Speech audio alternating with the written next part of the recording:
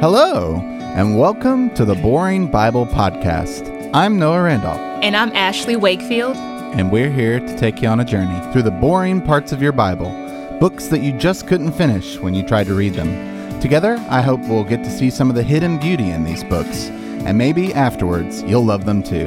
But if not, that's okay. You will still get to tell your friends you got through them and have full bragging rights to your pastor. Just don't let it go to your head. So let's get started.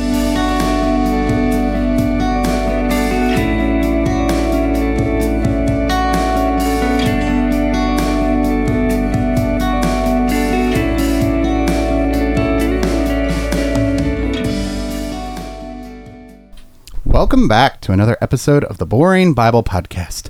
I'm Noah Randolph, teaching pastor here at Wayfarers Christian Church, and I've got with me in the studio Ashley Wakefield. Hello.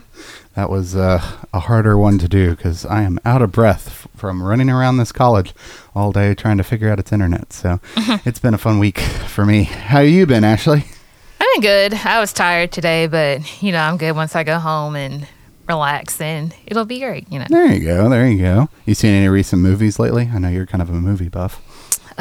What was the last movie I saw was Train. Was it Bullet Train? Yeah, me and my mom on theater day. I think it was not theater, I'm sorry, Cinema Day. They had National Cinema Day on September the 3rd, which is on a Saturday. And so all the movie theaters, at least the Malco ones I know across the country, were doing like $3 movie tickets and selling their snacks like half price. Like I think like half price, like if you buy like one thing you get like, well, not half off, you buy one thing and you get like $3 off or something. So me and my mom went, we saw Bullet Train, which I liked. It was pretty good. Is that what's the genre of that?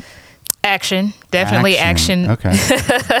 Like World War Z kind of action, or more like comedic action. Oh, kind of like fighting on a train. So it was it was like comedy, but then action at the same. So it's like a lot of killing, a lot of fighting, some sword play up in there. Okay, so it was that interesting. Sounds like a good time. Yeah, it was based in Japan, so it was So they were riding a bullet train in Japan. So I gotcha. Okay, cool. Well, that sounds. Would you recommend it? Would you tell other people to go see it, or would you say, skip it?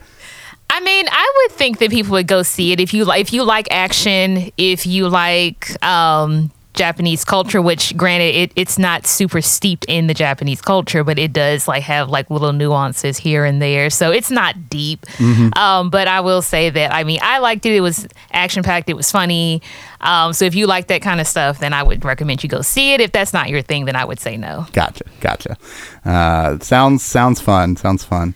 I wish that I could have had a weekend like that, but yeah, we'll definitely go ahead and jump into this episode. Sorry to talk about movies, but it's just fun to talk about some fun things with recent events and everything like that. If you definitely know, thank you so much for listening to our last episode that we did, where I kind of just took a moment to spend some time talking about Memphis and the situation that we've been going through in Memphis. So if you haven't seen that episode or watched that, or not watched, but listened to that episode, then go back and listen to that, because it's just sort of a call for us to pray for Memphis in the time that we're going through. We're still kind of reeling in this time, especially just here at Wayfarers. We recently had someone very dear to all of us that passed recently. He was actually preached at Wayfarers for one service, and so a lot of us are hit pretty hard this week just with that. So keep the Mask family in your prayers as they are dealing with just someone that's been a part of their lives for all of their lives, really, passing. So yeah. Besides that, let's go ahead and jump into this chapter. Today we're going to be talking about Isaiah chapter 59. We're nearing the very end, guys. It's going to be so cool to finally wrap this up. I know we've been saying that for a while, but it's just, I'm excited, especially considering I started this like a year ago. It's crazy, like a year ago. Weird. But yeah, we're working through chapter 59 today, and this is going to be an interesting one because we've had a lot of episodes talking from the perspective of God to the people of Israel, and we'll get a little bit of that in this chapter, but Interestingly, this is actually a chapter that focuses a lot more on the prophet's perspective on his own people. And so you'll see a lot of we and us language get used instead of just like God telling the Israelites, you are doing this wrong and you are doing this incorrectly, right? And so it's really interesting because we get sort of a more, we get more of a personal angle on it, so to speak, from a member of this community that's looking at his own community and still finding so much wrong in it. So we get that kind of angle, and then we finally get this kind of prophecy that this person brings out to the forefront of how they believe that God is going to do something mighty and spectacular that's going to fix all of the brokenness of Israel. And that's kind of how we close this chapter out, which, if you've been listening to really chapters 56 through 66, that's kind of been the theme, has been we're focusing more so on God kind of coming in and fixing the brokenness of Israel, still kind of calling out Israel from time to time, but really the shift is now to focusing on what is God going to do in light of the failure of Israel and how is he going to respond to them. So yeah, that's kind of what we're going to be diving into. So I'm excited to dive into this. Did you have any opening thoughts on this, Ashley, before we dive in? Yeah, that's it. We can get started. All right, let's go ahead and do this. Surely the arm of the Lord is not too short to save, nor his ear too dull to hear. But your iniquities have separated you from your God. Your sins have hidden his face from you, so that he will not hear. For your hands are stained with blood, your fingers with guilt. Your lips have spoken falsely, and your tongue mutters wicked things. No one calls for justice, no one pleads a case with integrity. They rely on empty arguments, they utter lies. They conceive trouble and give birth to evil. They hatch the eggs of vipers and spin a spider's web. Whoever eats their eggs will die, and when one is broken, an adder is hatched. Their cobwebs are useless for clothing. They cannot cover themselves with what they make. Their deeds are evil deeds, and acts of violence are in their hands. Their feet rush into sin. They are swift to shed innocent blood. They pursue evil schemes. Acts of violence mark their ways. The way of peace they do not know. There is no justice in their paths. They have turned them into crooked roads. No one who walks along them will know peace. So justice is far from us, and righteousness does not reach us. We look for light, but all is darkness. For brightness, but we walk in deep shadows. Like the blind, we grope along the wall, feeling our way like people without eyes. At midday, we stumble as if it were twilight. Among the strong, we are like the dead. We all growl like bears. We moan mournfully like doves. We look for justice, but find none. For deliverance, but it is far away. For our offenses are many in your sight, and our sins testify against us. Our offenses are ever with us, and we acknowledge our iniquities, rebellion and treachery against the Lord, turning our backs on our God, inciting revolt and oppression, uttering lies our hearts have conceived. So justice is driven back, and righteousness stands at a distance. Truth has stumbled in the streets, honesty cannot enter. Truth is nowhere to be found, and whoever shuns evil becomes a prey. The Lord looked and was displeased that there was no justice. He saw that there was no one. He was appalled that there was no one to intervene. So his own arm achieved salvation for him, and his own righteousness sustained him. He put on righteousness as his breastplate, and the helmet of salvation on his head.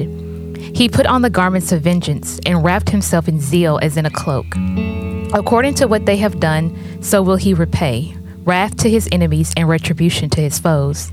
He will repay the islands their due. From the west people will fear the name of the Lord, and from the rising of the sun they will revere his glory. For he will come like a pent-up flood that the breath of the Lord drives along. The Redeemer will come to Zion, to those in Jacob who repent of their sins, declares the Lord. As for me, this is my covenant with them, says the Lord.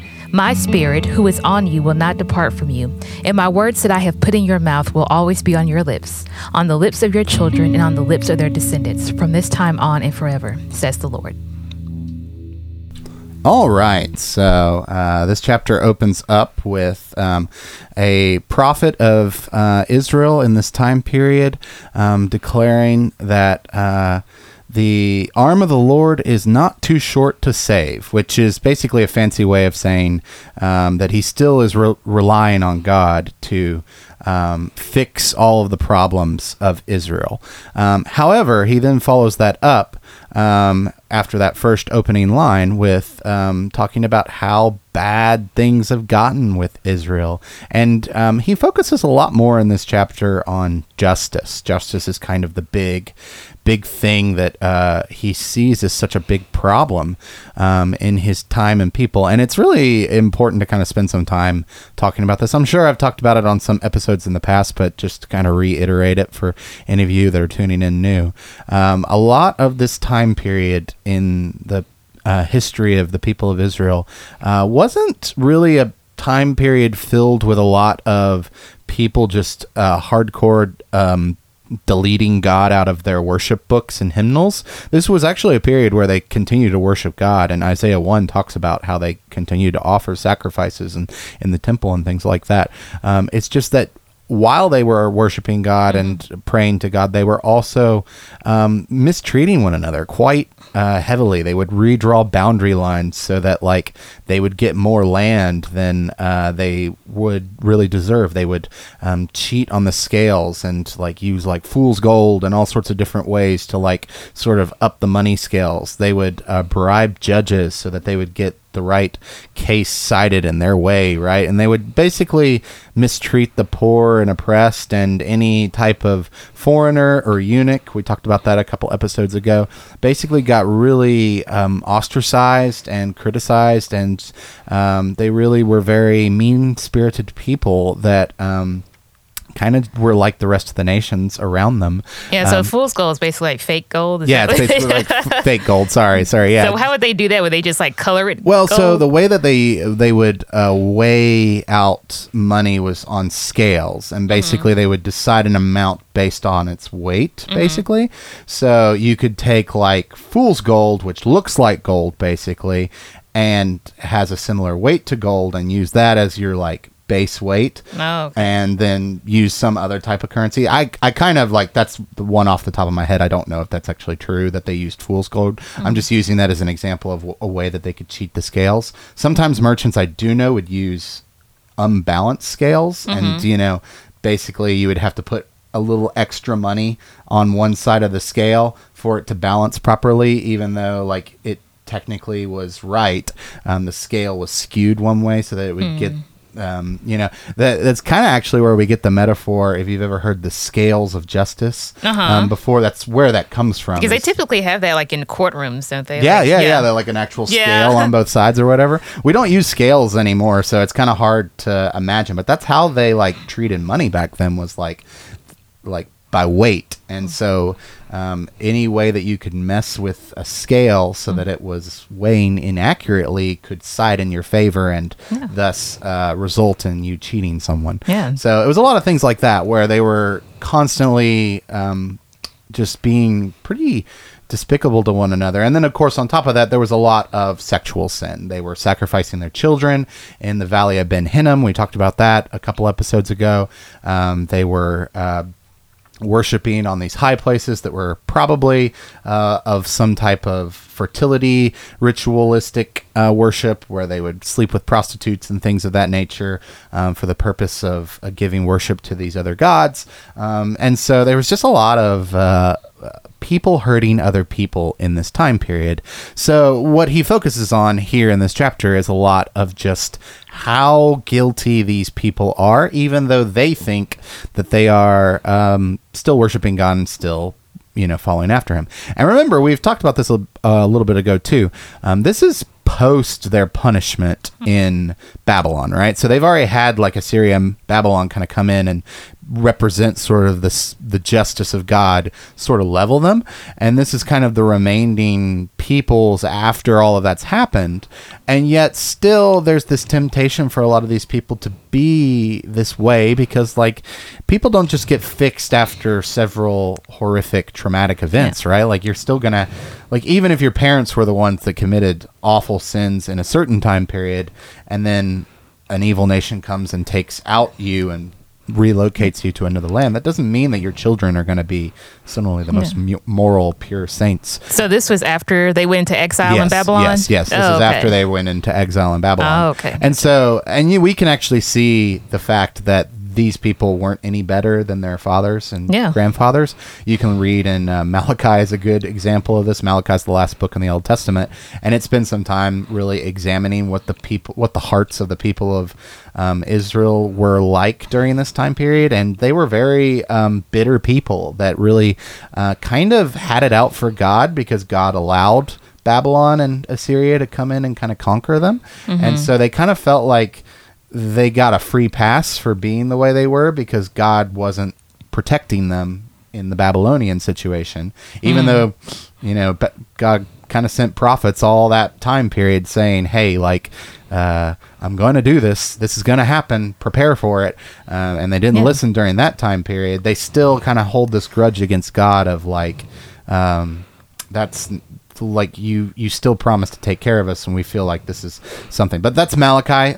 If you go and read Malachi, it's a really interesting back and forth between those peoples and God. But yeah, that kind of reminds me of when I was listening to Bible Project about this idea of God wanting to extend like the blessings of Eden out to the other nations, and he's trying to use Israel to do that. And one of those things was when they were going into exile, which is I think this is when they were referring to when they went to Babylon, and he tells them to pray for the city and pray for its welfare and marry off your sons and your daughters, like build houses, all these things. And so it's like that was like their form. That was supposed to be a form of them blessing the other nations by, not resisting their captors, but not following along with what they did, but not resisting them and fighting against them either, but basically introducing a new way of life to them and introducing the blessings of God in there. And he also talks about how that was basically how both the nation of Israel and these other nations both basically fail at that, and how like Israel feels like, well, God failed us in what we were supposed to do, and so we're going to do whatever we want. But then these other nations start to become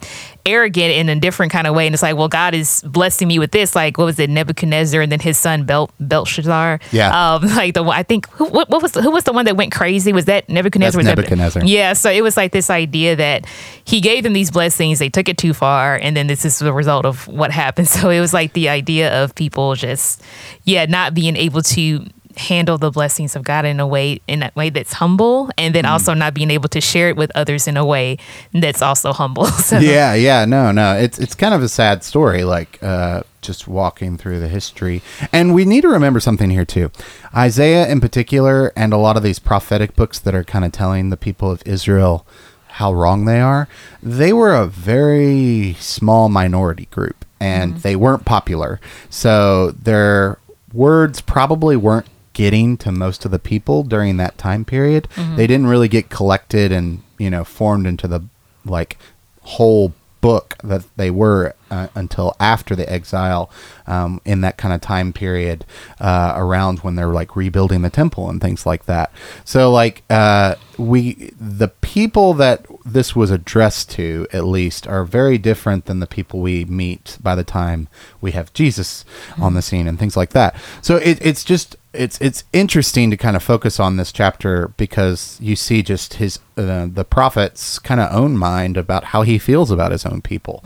And so he spends a lot of time talking about justice because that's the thing that's most on his heart about what they're doing wrong. And he spends some, he plays a lot. This is a very beautiful poetic chapter. If you love poetry, this is a great chapter to kind of just study because he talks about how they like hatch eggs of vipers and spin a spider's web, and it's just like this like really beautiful imagery of just like these people that are constantly like plotting and scheming. I think about this a lot today. You could apply this almost to like people that try and like cheat the stock market, and people that like try and short things in the stock market, and like just how people will go through all these like plots to try and gain money quick, and maybe even like get rich quick schemes, like buy up a ton of houses in a neighborhood that are like in disrepair, and then just like throw like a clean coat of paint on it and maybe fix one or two things, and then charge like 3 times the amount, like things like that, right? That's what he's like really critiquing here. Is just that level of injustice of just these people not really doing that for the betterment of their neighbors, but just doing it for their own ill-gotten gain, right? And so their feet that are quick to rush into sin, and they are like shedding innocent blood a lot of the time. It's just not a great situation.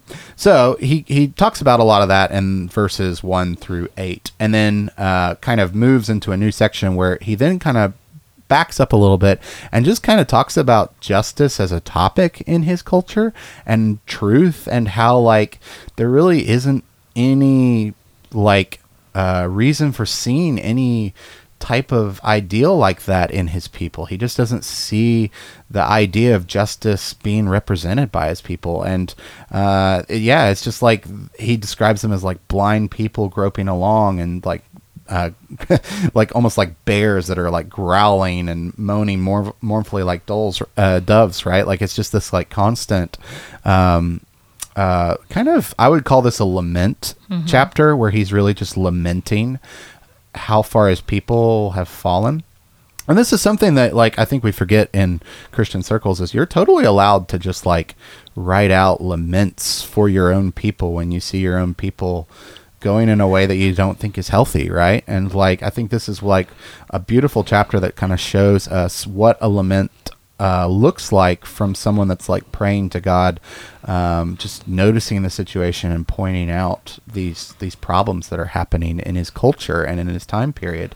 And honestly, I think they still kind of relate to us today, like just looking at like our own culture and how things just feel also like a very unfair at times with people in power right now. And it feels like there's a lot of research you can do on just like how long senators have had their seats, and how they've like kept their seats, and how they've raised salaries in laws and haven't done much else but that. And like, it's just a lot of things like that you can look into to see just sort of the injustices of our world that sort of bear down on us as a people.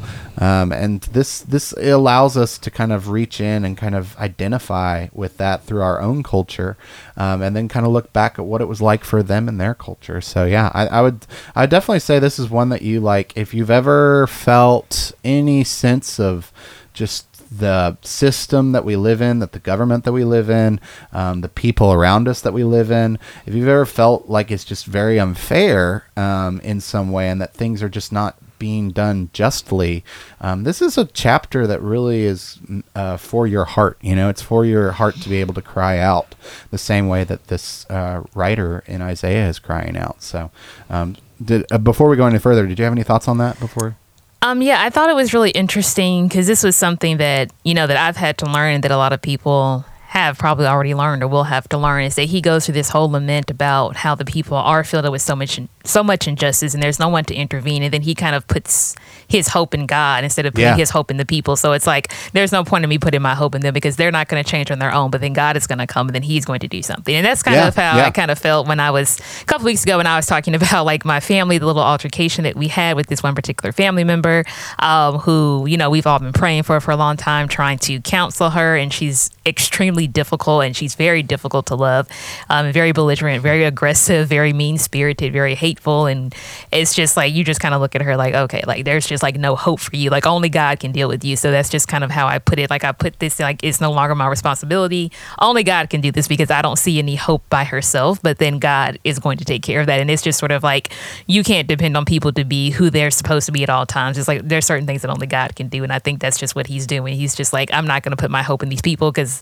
they're hopeless by themselves, but God can do it. So you're talking about in verse 16, where after he sort of finishes up this whole section of just looking at his own culture and seeing how there's no truth anywhere, verses 12 through 15 really kind of focus on that, rebellion and treachery against God. After that, it says, the Lord looked and was displeased that there was no justice. He saw that there was no one, and he was appalled that no one intervened. So his own arm achieved salvation for him, and his own righteousness sustained him. And so this is the power point of this whole lament, is that this writer really believes that God is going to basically step down from his throne and do it himself, that he's going to fix this entire mess of his people himself. And that's the promise that he makes. In verse 17, we see some very familiar articles of armor get described, a breastplate of righteousness and a helmet of salvation. Those get brought up again in Ephesians, it's either 5 or 6, I can't remember. But in the famous passage of the armor of God in Ephesians 5 and 6, Paul is riffing off of this in Isaiah.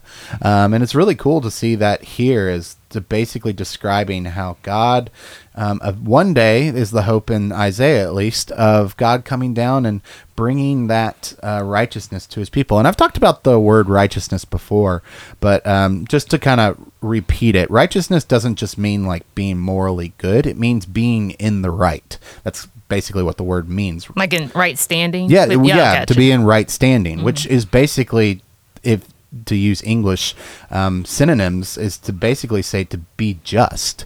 To be just and to be right are basically synonymous with one another.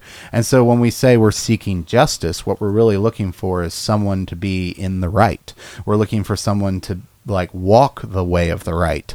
And so righteousness really is a cry for justice. That is like the better way to say that is righteousness is justice lived out properly. And that's basically what God is going to do. He's going to have this breastplate of righteousness that's going to come, and this helmet of salvation where he's saving the people of Israel. And yeah, there's going to be garments of vengeance along with that. Like he's definitely going to like set things right in a way that's going to repay people that are his enemies. But it's all kind of couched in the same kind of idea of this writer calling for God also to save his people. And so it's like this both duality of vengeance and salvation all kind of happening at once.